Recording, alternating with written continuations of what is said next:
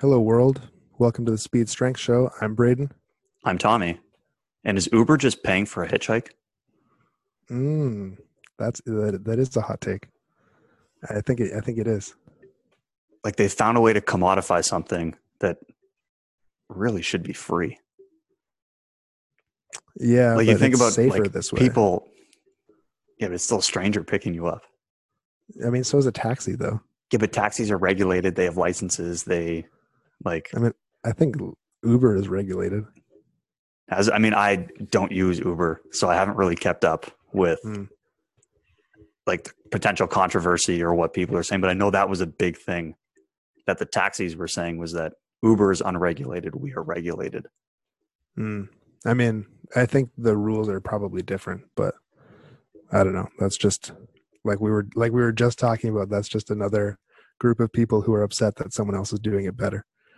You That's also a good way of looking at it. They just know. revolutionized hitchhiking. Yeah. And they found, but yeah, it's just weird because I think of hitchhiking as something where a person has like no money, they're lost, and they're like, hey, can you just help me out and give me a lift somewhere? Yeah. Hmm. And now people are basically paying to do that thing. Hmm. So it started as like maybe a desperation move or something you would do if you were broke and you needed something for free. Yeah. And they're like, hey, we can probably find a way to make some money Mm. off of this. Yeah. I mean, kind of like it's definitely more convenient and cheaper than a taxi. You Is it know, is it substantially cheaper? Again, I've never. I mean, I think so. I've been in a handful of Ubers and like maybe two taxis in my life, so I'm definitely not a good person to ask. But from my memory, it is cheaper and more and faster. I think I could see it being faster because do you pay? Is it like a flat rate for the trip with Uber, or does it work like a it's taxi where it's based on the time and the distance that's being covered? it's based on the time and the distance, but it's not like I think it's predetermined versus like you get in the taxi and then Yeah, the they hit the meter meter. starts. Yeah. Um, so yeah, I think that's why taxis are a little bit more expensive. But yeah, have you ever been driving and like see somebody walking in like a snowstorm or like a rainstorm or something, and they just look like this? I don't know, like nice old person, and you just want to stop and say, "Hey, like, do you need a ride somewhere?" But you don't want to be creepy, so you don't stop and ask. That would be that. As soon as you were telling that, I was like, you're gonna come across as like you're up to something. Yeah, like I just want to be nice, but people are definitely going to assume I'm up to something. Well, that would be my thought. Is that if someone was, yeah, like you said, in a snowstorm or in a rainstorm, and you offer them a lift, Yeah. and you have no idea who they are, it's gonna be like, what is this? Like, if I was the person on the street in the snowstorm or in the rain, and a stranger approached me in their car and said, hey, you're out in the rain. Can I give you a lift? I'd be like, no, you're up to something. And I would just keep walking. Yeah, I mean, it literally is stranger danger, you know. But I don't know. It's something that I feel from time to time. That's sort of what an Uber like it's just a stranger in their car. Yeah, but you have a contract on your phone saying like you wanted me to do this. I know, but it's the same idea. You're just letting some stranger show up and you have no idea if they're I know they have like the rating system with the stars and whatnot, Hmm. but to me a taxi feels maybe a bit safer. I don't know if it actually is. It's just an illusion or a Yeah, like a biased way that the brain thinks or the brain works, but it feels yeah. less I sketchy mean, getting in a taxi than an Uber. I guess it is a little bit less sketchy, more tried and true. Um, but yeah, I don't know. The Uber rating system is maybe nice though because you can choose who your driver is. I think I don't really know. Like I said, I don't have Uber on my phone, or I Yeah, don't use it, so I'm not 100% sure how it works. yeah. This is an You can. outsider's perspective looking in, Yeah. where I'm like, it looks like paying for hitchhiking. That's kind of Mm, the way I see it. having not experienced it as a consumer. Yeah, fair enough. Fair enough. But yeah, you get a little bit more information, I think, so that you can choose the best driver and vehicle for you. Not unlike choosing the best exercise for you Or the people you work with. or the people you work with. Exactly. I mean, isn't that what selecting exercises are like all about? I mean, yeah, you take the information that you have and you work it through, and you come out and solve the problem, and fortunately we're not limited to one exercise at a time. That's true. Mm-hmm. But yeah, like I think it's like, I don't know about you, how you view exercise selection, but I think it's the importance of it is in relation to the fact that it can drive adaptation or drive progress. Ultimately, like we select exercises to help improve whatever quality someone's looking to address, or we select exercises to continue to make progress. It's ultimately, it's a driver of change, or it maximizes the adaptations we're going at. I don't know if you look at it the same way. Yeah, certainly. Like there's, you look at the picture that you have of your athlete and like what they're capable of, what they're not capable of, what they need to be capable of. And, you're kind of filling in the pieces, like what is it that we need to do, or what's the best thing we can do, or the best attribute, I guess, we can improve upon to improve your overall performance.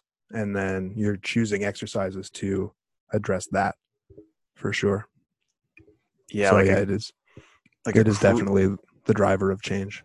Like a crude or like unrefined example I can think of is like if you had an individual who wanted to improve their vertical jump, and then you decide, okay, I'm going to do 3x3 vertical jump on a jump mat.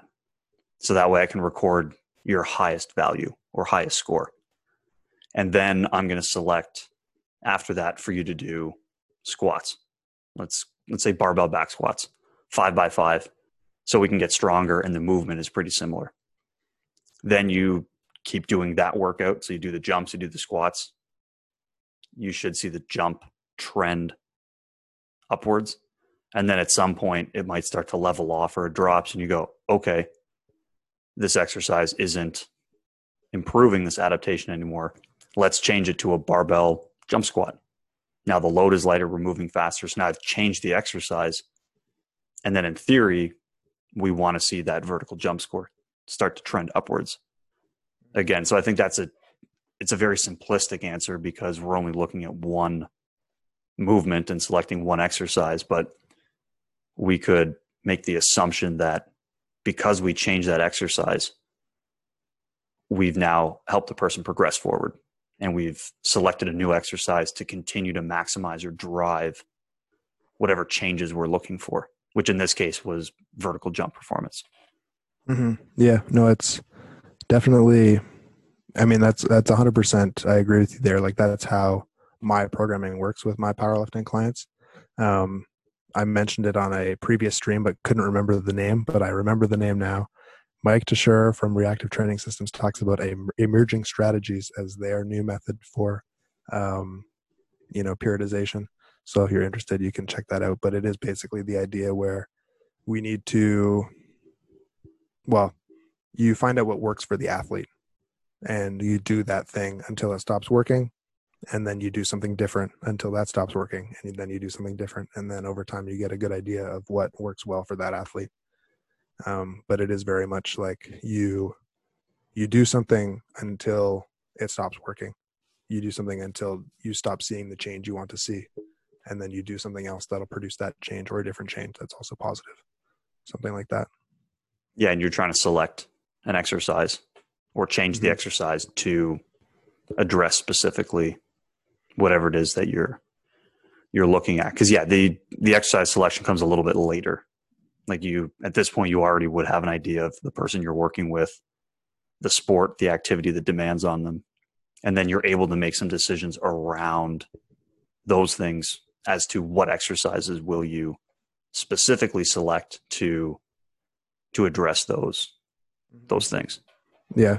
Yeah. Cause then there's a few things that go into that decision. You got to obviously know the person and know what it is you need to be working on. And we covered a lot of that in the athlete assessment episodes the last couple of times. So, if you haven't listened to those, I think that's valuable to listen to. And then you need to know that the exercise that you're selecting is in fact addressing the issue that you identified as a weakness. And then on top of that, is this the best exercise or at least a good exercise for that particular individual?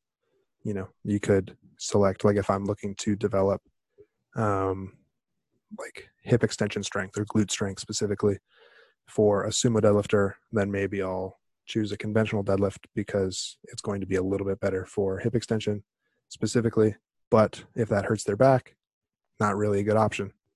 If they can't do a good sumo deadlift and they lift entirely with their back and not with their hips, then not a good option.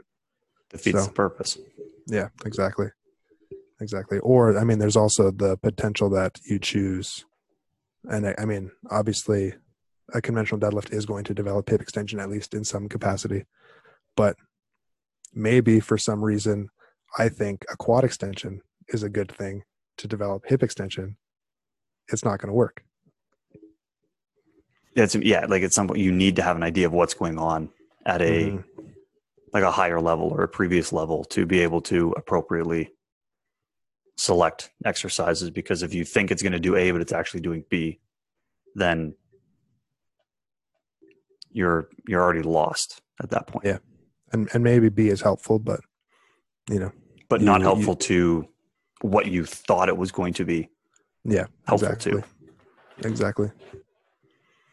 Do you use like a skeleton plan at all, or anything in terms of like selecting your exercises? You have like a predetermined kind of 3 or 4 categories or slots you want to fill, and then you're selecting specific exercises based on the person and their training needs, or do you just kind of build it from scratch every time?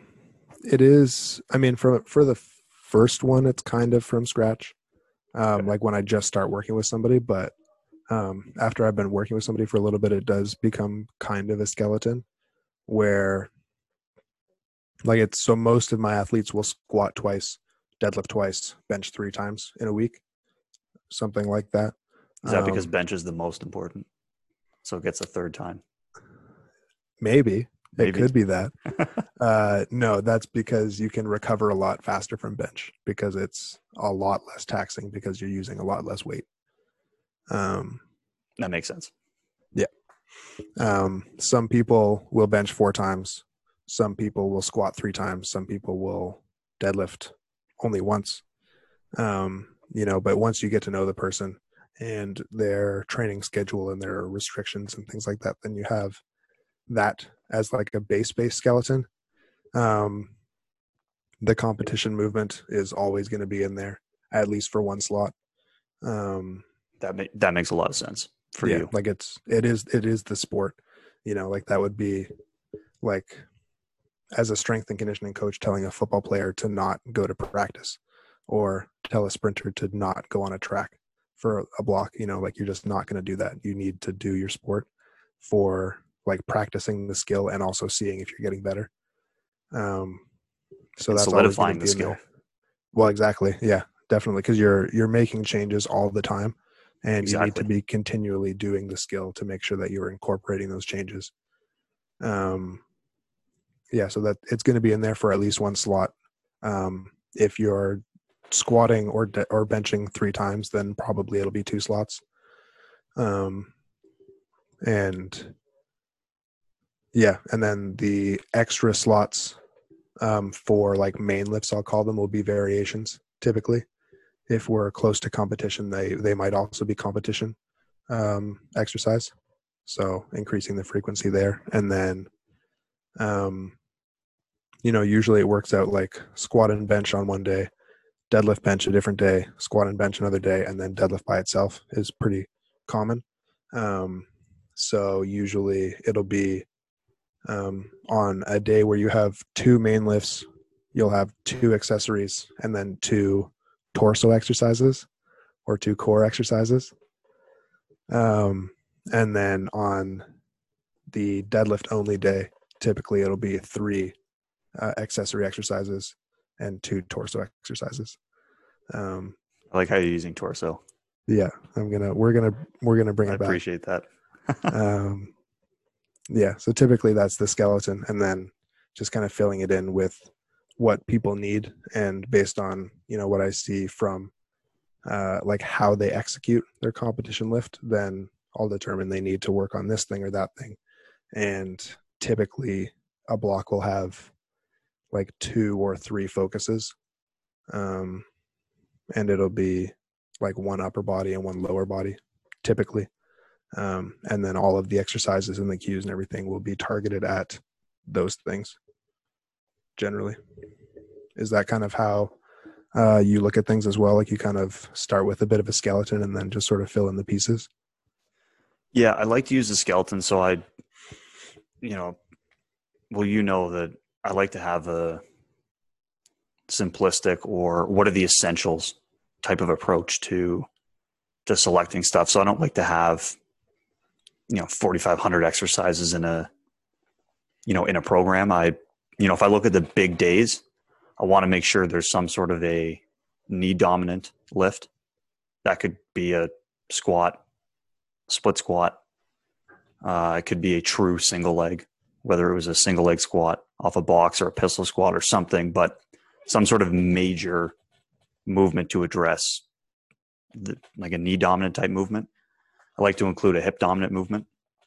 And again, that can vary. It could be a vertical hip dominant movement, such as a deadlift or an RDL. It could be a horizontal hip movement, such as a hip thruster, but something to target the hip and hip extension. And then some sort of a push or pull. Could be on one day, I might put, like if we have 2 big lifts a week, one day might be a push, the other day might be a pull. And then I'll always have some sort of, call it a special exercise or a wild card or an open slot to kind of play around with the time of the year, where we are in competition, or the training needs for that person. So that could be anything from, various med ball throws or weightlifting exercises or, anything like that. But usually 3 to 4 exercises in a lift and targeting, that type of thing.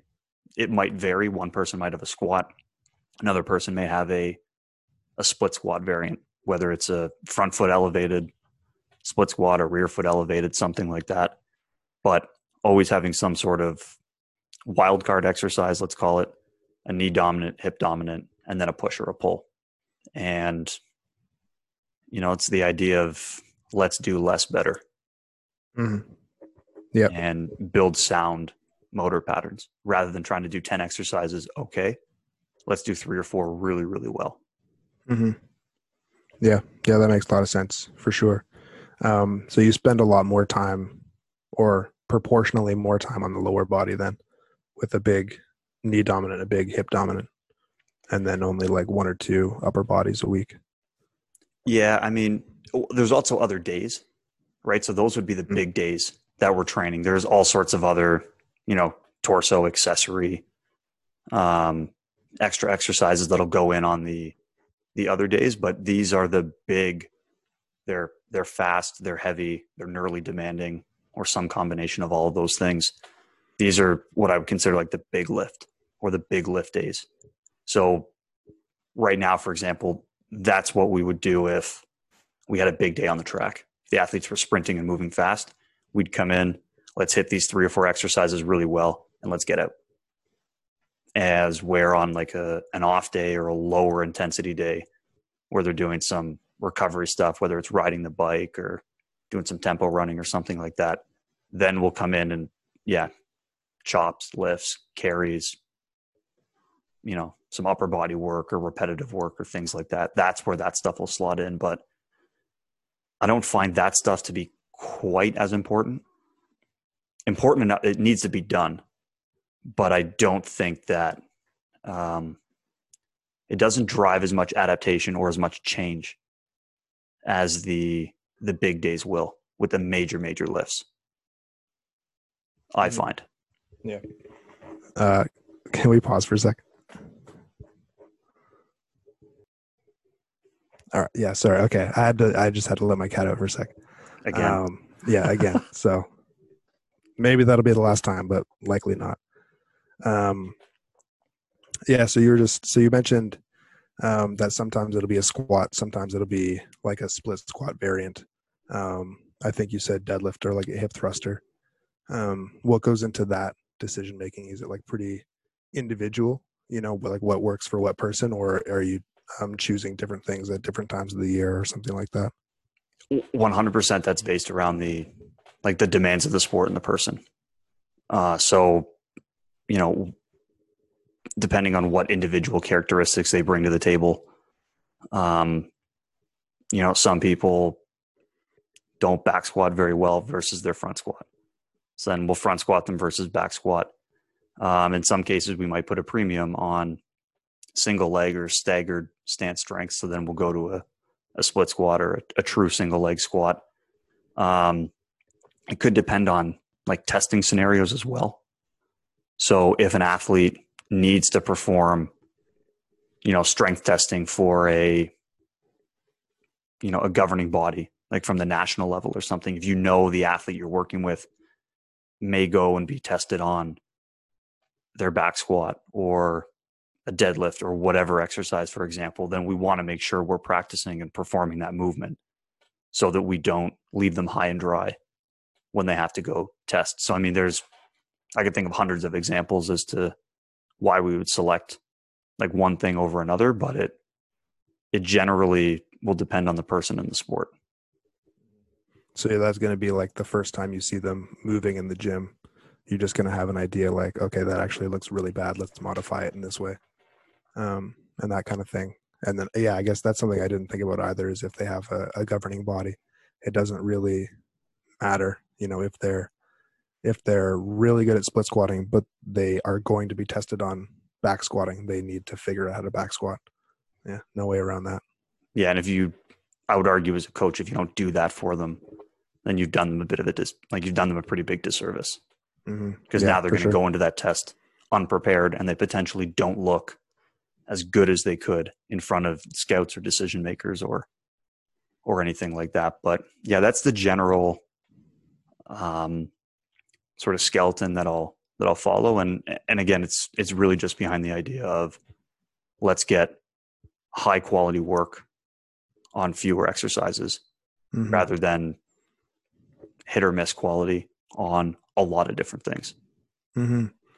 Well, and another thing I think to think about is not all of your work is in the weight room. For me, like the sport is in the weight room. You could argue that the variations that I choose are also like sport specific. A pause squat versus a squat is going to develop a lot of the same skill, and a lot of the same, hypertrophy benefits and all those sorts of things that you're going to get from the competition lift are going to happen in your variations as well. As well as working on specific parts of that movement in more detail or more emphasis. So we need a lot of big days in the gym, but you're also spending half, I would guess, or more time on the track and doing probably more. I'd say it's about 2/3 to 1/3. So if it was like a 3-hour practice, probably 2 is on the track, 1 is in the weight room. So do you have like a skeleton? Yeah. Do you have like a skeleton of what you're going to do for like a typical week on the track for people? As like how much time is dedicated to different parts of the race, or like the full race, or, variations upon that? Yeah, like usually one of the days we have will be more targeted towards starting and acceleration and things like that. One of the days will be targeted more towards upright running and the skill of upright sprinting. And then another big day we'll have is like a repeated effort or a work capacity where you're running for longer. So you're starting to stretch out the speed, or those are the most taxing days. So then we can select exercises or select what we're doing to kind of match the skill of that day, for example. So that's one way that we can do that. So I might put, like, for example, if we were on an upright day where the vertical force is really important, I might choose to do a deadlift or an RDL as my hip dominant movement because it's in a vertical position rather than a hip thruster, for example. Again, there's a lot of different like theories or examples or situations I can come up with, but that would be, like, off the top of my head, a way that you might modify it based on what we were doing in the track or to match the skill or the demands of what they were Yeah. working on. No, that's cool. I mean, I do some of that same stuff for sure. Like um, like on bench days is typically when you're going to see the accessory movements that are going to impact the bench press. If I see somebody has a pec weakness, then you're going to do your pec flies or something like that on a bench day. You're not going to do them on the deadlift only day. If I see someone has a hip extensor weakness, you're going to do your hip thrusters or your RDLs or your, whatever kind of good mornings, something like that on your deadlift day. You're probably not going to do them on the squat day. And if somebody's, got a quad weakness, you'll do that on the squat day to kind of match that, the demands of the day, for sure. Mm-hmm. Is there anything you do in terms of creating variations or changing or modifying the exercise because I'm curious to hear your example because you're locked into certain exercises to some extent because of the sport. And so you may tweak and alter some of those exercises to continue to progress forward. So that way you're not just benching or squatting with the same rep and set scheme or the exact same exercise for a very long or extended period of time. I'm curious to hear how you potentially tweak or move things around in that regard to continue to drive the adaptation in people. Yeah. So I mean, it always comes back to the individual. And with regards to the competition specific movement, ideally every week we increase the weight. But I'm looking more so at like how it's moving and how I want the speed to be for that particular person.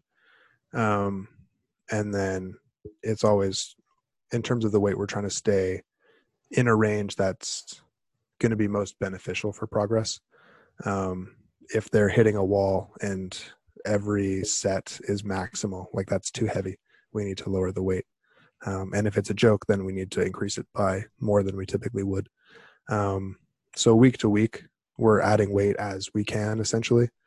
At a certain point, that's going to stop, and that stopping point ends up being pretty consistent for each person. Like most athletes will progress on one specific stimulus between 3 and 6 weeks, is what I found anyway. So if somebody progresses for 4 weeks on a given stimulus, they'll do that same microcycle for 4 weeks in a row, and adding weight every week generally as they make progress. On that 4th week, they're going to stop making progress. So we will do a deload week at that point, where everything changes. And the goal is going to be different movements to stay healthy, to work on things that we're not very good at, to, decrease the stress on the nervous system and the joints and various connective tissues and things. And then come into a new block. And then what's going to change between blocks is the rep scheme of the comp lift.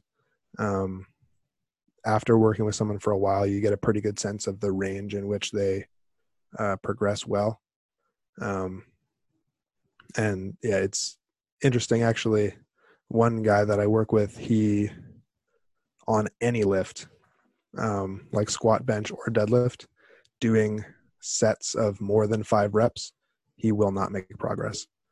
That's interesting. Yeah. So his high volume day is like a 4x4. And that's like the highest volume will really ever go for him for the most part. Well, that's a great example of like the individual characteristics. Like as you get to know a person, because on paper that doesn't necessarily check out. Yeah, exactly. But as Yeah, you it's start to just work with the person, you're like, okay, this classifies as high volume. This classifies as low volume, for example. yeah, yeah, exactly. So we'll start like a first block for him might be like a 4x4 on his comp squats and deadlifts and bench probably as well. Um, and then he'll have a couple of variations.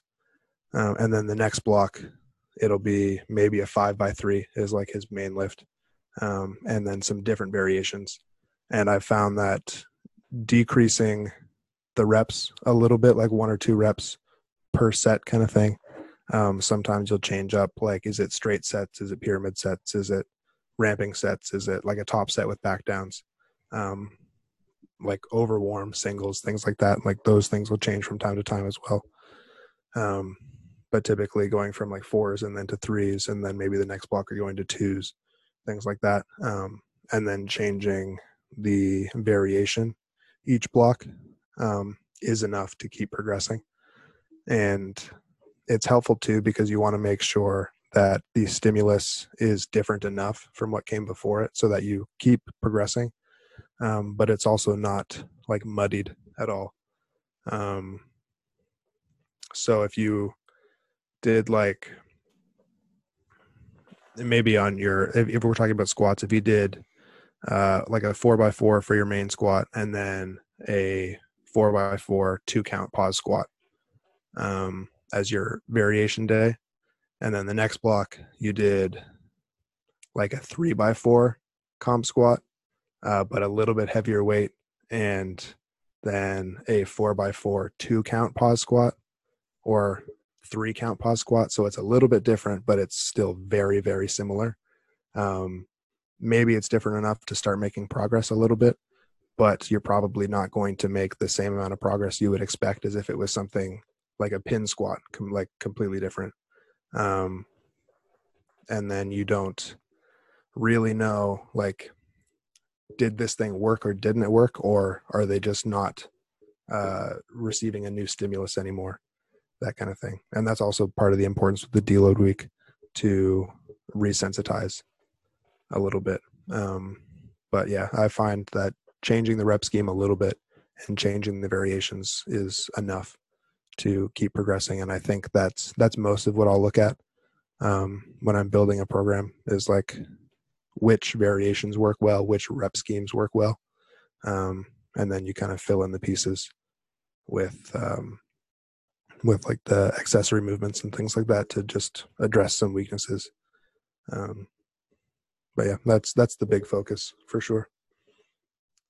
I use a similar approach as you actually with the kind of creating a variation in the exercise, in the sense that the root exercise is not changing. Mm-hmm. So in the example you gave there with the, squat in a certain rep scheme with a pause going to a pin squat, for example, something like that, you start to peel back the layers. It's still at its root, it's a squat. So you're not putting the person into a super unknown or uncomfortable position where we're going to move you from a 2-foot back squat to a single leg squat on a box or something like that. And then it's a completely different movement that they need to relearn in order to start making progress. Because I'll use a similar method where we're selecting, X number of exercises for an individual, and then we modify and create variations of that same exercise to help drive the adaptation. So if there's a squat in there from day one and it works, chances are for the rest of the season, in this case, we're still going to use the squat the whole way through, but it's going to look different. It's going to be modified. And so what that does is, like you mentioned, there's enough change in the stimulus to help drive adaptation or to get better at whatever it is you're looking to address. But then we also minimize the time we need to spend learning and creating sound motor patterns, because we're still working off of the same pattern that we had before. So it's kind of cool that we're using a bit of the same, style of picking a few exercises that work and then modifying or creating variations off of that. Mhm. Yeah, that is really cool. That is really cool because yeah, it is very much, we need to be squatting, and then I'll take a look at, what are the weaknesses in this particular athlete's squat. Okay, so we're going to keep the squat, so we continue to work on our skill there, continue to see and incorporate change in that movement. But on a separate day, what can we do with the squat to emphasize that specific skill? And with those variations, typically I'm going to look at how can we change it to, well, first of all, is it a skill thing or is it a strength thing? Because how you're changing the exercise is going to change depending on, what you're trying to do to it. And if it's a skill thing, you're going to pair it with cues, of course. And then you'll choose a variation that makes it either easier to do it the right way. We talked about tempos before, as like slowing things down, not making it easier necessarily, but slowing things down so you have the time to focus on the things you need to focus on. Or you're going to change it in a way that makes it really hard to do it the wrong way. And I think I mentioned like a low pause deadlift is really good for teaching patience off the floor, because if you don't keep a good position off the floor, that pause is going to be really painful. And then if you're looking at strength variations, then you want to make sure that you're going into the range of motion, or focusing at least on the range of motion that the desired muscle is doing most of the work. And you're going to change the loading.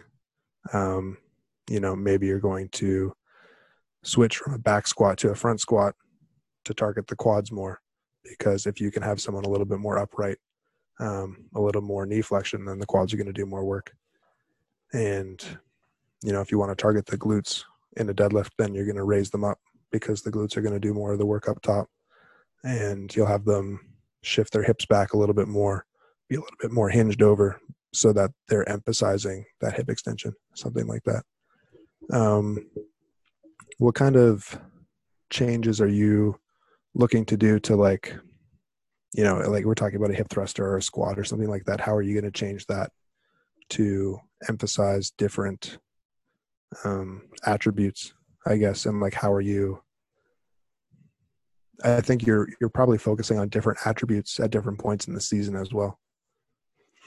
Yeah, so you're pretty spot on with that. I like to use different variants of exercises to specifically target a quality or a trait. So if anyone out there who's listening has read Super Training by Sif Verkhoshansky and Yeesus, that was the name that was escaping me. They, at one point in the book, they talk about traits and characteristics of the muscle, and they talk about functional traits of the muscle, and they highlight 10 different functional traits that you can have, and that could be contraction velocity, so how quickly can the muscle lengthen and shorten. Could be nerve conduction velocity, so how quickly does the signal transmit from the brain to the muscles. Could be the ability for a muscle to be inhibited, for example, when another muscle is moving, to make less resistance for a particular joint movement or whatever. Could be the threshold of a motor unit firing. There's 10 of them. And so those are obviously all traits or characteristics that we might be looking for in our athletes. So can they recruit a high number of motor units? Can they send signals quickly so they can move faster? Can they inhibit certain muscles to speed up the movement of opposing muscles? So I like, basically what I've set up is 10 different variants of each of those core or root exercises. So a squat, hip hinge, something like that. And I've created 10 variations, each specifically targeting one of those functional traits of the muscle. Because there's different things that you can do, for example, to target those types of things. So if you have a movement from a free fall, for example, there's a level of inhibition prior to the movement. So something like a drop jump is going to target that. So if I've been squatting with somebody and they know how to squat and that movement is sound, I can make the adjustment to have them drop off of a box and jump. And the root movement is very much the same. It's heavily rooted in that squat pattern. But now I'm changing the adaptation that they're going to get from it, for example. So I've got it set up, at least for myself, like that, with these kind of circular charts, where in the middle I have the root exercise. And then once I've decided on what exercises are working for what people, could be a squat, could be a vertical hinge, could be a single leg squat, a push, vertical, horizontal, whatever. I've created basically 10 or 11 of those. And then based on the time of the year, based on the qualities that we need, then I go, okay, here's the modification I have to make to that exercise in order to make it to target that specific trait or function of the muscle. And so I'll usually spend the time earlier in the year promoting quality in that particular movement.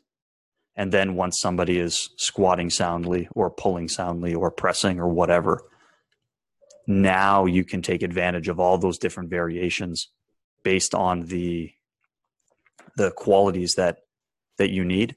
And one of the things, particularly for my scenario, working with track and field athletes, especially on the speed power side, where if we think about the typical linear progression of learning a movement, we get to the very fast and rapid movements very, very late, because we think, okay, we have to create sound movement quality. We have to address mobility things. Then we can move into hypertrophy. Then we can move into some strength. Then we can move into maximal strength.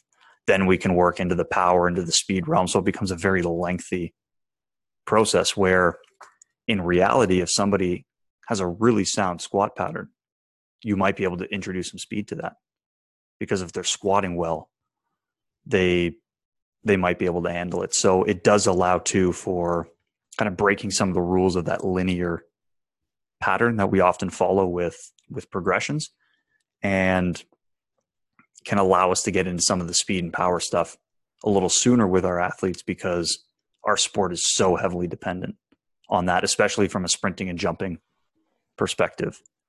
And then the sets and reps, I like to use Dr. Matt Jordan's chart, where he has the 3-zone category. So if you haven't seen that before, just Google Dr. Matt Jordan training chart or something like that. It's a red, blue, and green chart, and it gives different sets and reps and tempo schemes to address certain qualities, whether it's, late rate force development or maximal strength or muscle hypertrophy or something like that. And then I've just lined up, okay, these traits and characteristics are more zone 1, these are more zone 2, these are more zone 3, and that's how I select the sets and reps. But yeah, that's a little bit the way that I go about it, is using that stuff, because I really do like those two resources, the muscle traits from Super Training and the training chart from Dr. Jordan. Mm-hmm. Yeah, no, it sounds like a really, really smart setup for sure. Really.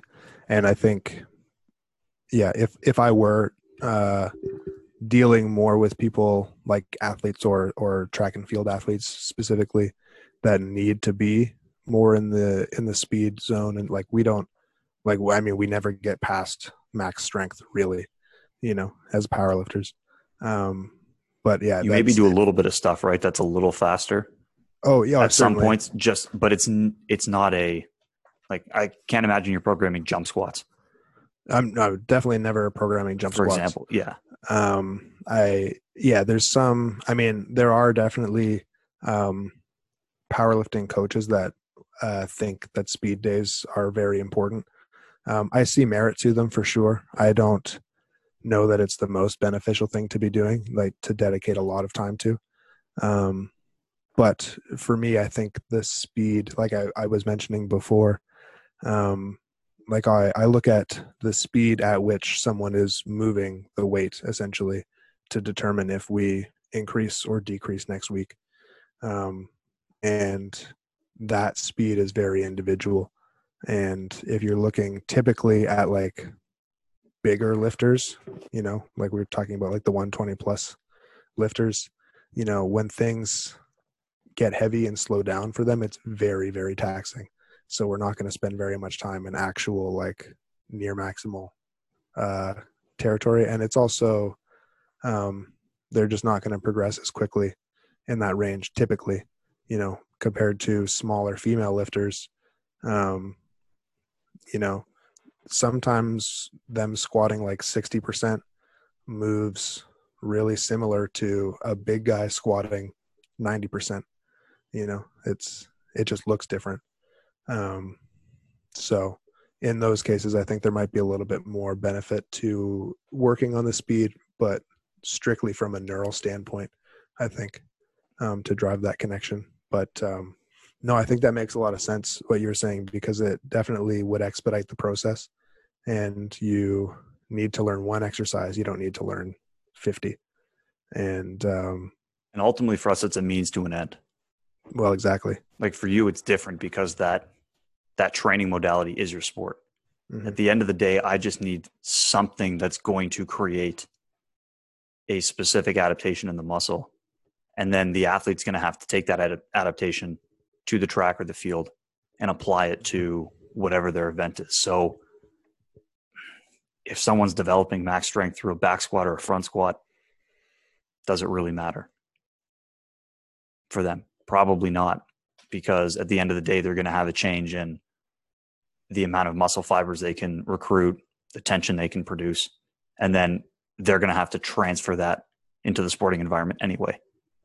Yeah, and all that matters for them is that they do it well. So however they can get there, yeah, you're right. It doesn't matter, and there's no use, forcing a triangle into a square hole, because if somebody's already good at squatting, you don't need them to do a lunge variation. If they can squat, then just let them do that. So that makes a lot of sense. I'm just curious, I guess, what you mentioned, I think 11, what are the core lifts that you typically use for people? I try to go by memory. So I have a chart for squat, a chart for split stance, and that would account for split stance with both feet on the ground, a rear foot elevated split squat, or a front foot, because you still have both feet stabilizing and contributing to the movement. Then I have a third knee dominant one for true single leg. So if it was like a pistol squat or like a single leg squat where one leg is elevated on a box and the other one is off. So that way there's only one foot in contact as you're performing the movement. Then I have a chart for horizontal hinging, so based around the hip thruster. And then one for vertical. So that could be barbell, trap bar, doesn't matter, but RDLs, deadlift, variations like that. I have one for vertical pressing, horizontal pressing, pull-ups, and rows. So I don't know what that is. That like 10? I wasn't counting. Yeah, eight or 10, something like that. Yeah. 1, 2, 3, 4, 5, 6, 9, if I've added them correctly. Mm-hmm. My math isn't so good, so let me know if I added them wrong. So then, based on what you've seen from somebody in the weight room, you'll over time decide like this person's a squatter. This person is really good at squats, so they are going to stay in that circle. Or this person's a hip thruster, so they're going to stay in that circle, just based on their competencies, and then change those exercises to produce the adaptation you're looking for from there. Yeah, and it will vary. So, like for example, right now we're back in the weight room with the team for the first time this week, as of the recording. So this may come out, or this will come out later than when we've actually recorded, but this is our first week in the weight room. And for example, on Monday and Wednesday are big lifts. I have a squat on both days, but the hip hinge on the one day is a hip thruster or a horizontal based, and the hip hinge on the other day is a vertical based. So that way I'm attacking the hamstring and hip extension in some different positions. And then on one day there's a push, on one day there's a pull. And then I've left again, then I have a wild card exercise, for example. That's where if it's like, hey, I think we need something that's a little more single leg, or maybe we want something to, you know, maybe we want weightlifting in there, maybe we want, anything like that, then there's room to, account for those things as we move into different phases. But yeah, as of right now, the plan would be to keep that skeleton the same. And then I'm going to modify those exercises based on where we end up going for training with our athletes, which is more unpredictable this year than usual because we don't necessarily have a competition schedule to prepare for. So I don't have a great idea of what we're doing 5 months from now. As we're normally, I'd say, well, we're competing, so we're probably doing something like this. But yeah, I don't know if that answers Definitely sort of what you were looking for. Yeah, and I was like, the adaptation you're trying to produce will change throughout the year. Like as you get closer to competition, you're going to be focused a little bit more on speed related things, whatever that zone is. And a little bit further away, you mentioned you're focusing primarily on movement quality, and then it's going to be more strength focused and then progressing from there. Yeah, exactly. Like right now there's a couple, there's obviously rookies that we're working with, people who've never lifted. So we have to make sure that they're sound with whatever movement we're going to move them forward with. And even some of our vets, they've had a month off, or some of them were inconsistent with their training through the summer because there was no season. So yeah, we just need to get everyone moving well again with those patterns.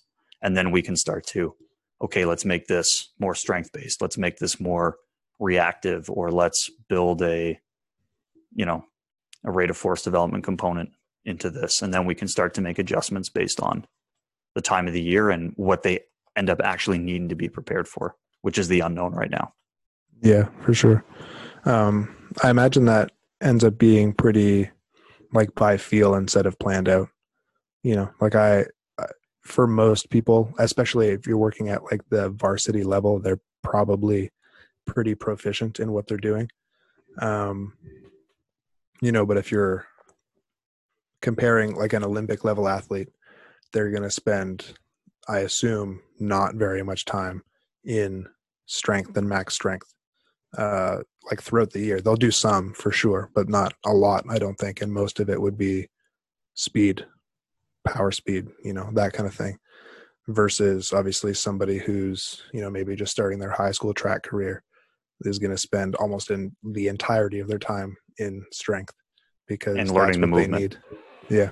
Yeah. The older athletes are definitely bringing in a better base. Mm-hmm. So you can progress through things more quickly or spend more time on things that they wouldn't have spent as much time earlier in their career because they were effectively building the foundation for what they need to do. Mm-hmm. But yeah, I mean, that's overall for me, that's kind of how I select and choose and apply like exercise selection and what I'm doing with athletes. And this wouldn't really change with other sports. Like the scale or the model or the system that I use, I would have to apply it to different sports differently and select different exercises, but the underlying principles or the structure that I use would remain intact and does. Yeah. No, that makes a lot of sense for sure. I am really curious actually, if somebody is a squatter, we'll say, how would their, like, I have an easy time picturing like max strength and like all those kind of earlier in the periodization plan. Those are easier for me to picture, like a squatter compared to a hip thrusterer. Hip thrusterer. Yeah. That's awesome. But how would what are you going to do with a hip thrusterer versus a squatter in terms of like rate of force development or speed, or like on those big days, like what are you changing about the movement? Just because in my head, like a hip thruster and a squat are just so far separated, Yeah. So for example, you could do something like So when I talked about the example of the free fall, so someone in a squat could be up on a box, drop and jump, and you have that free fall component. You could set somebody up on a bench, for example, and like with their shoulders on a bench doing a hip thruster, and you can bring up to the top, and then you have one leg in contact, and then you have to like switch feet while stabilizing, because now you're in some state of a free fall effectively, because you only had 1 foot on the ground and 1 foot comes off, and then you have to switch and get the other foot back down while remaining relatively stable. So it requires a quick movement and for you to catch and yield and stabilize yourself. For example, if you wanted to make that modification, you could use bands around the waist anchored to the squat rack if you wanted to do more of like a speed oriented or accelerative movement compared to the barbell, for example. So, I mean, there's some interesting, I'll describe them as variations that you could potentially play around with. Yeah, I never would have thought about that. That's really, really cool. Like I said, they're interesting.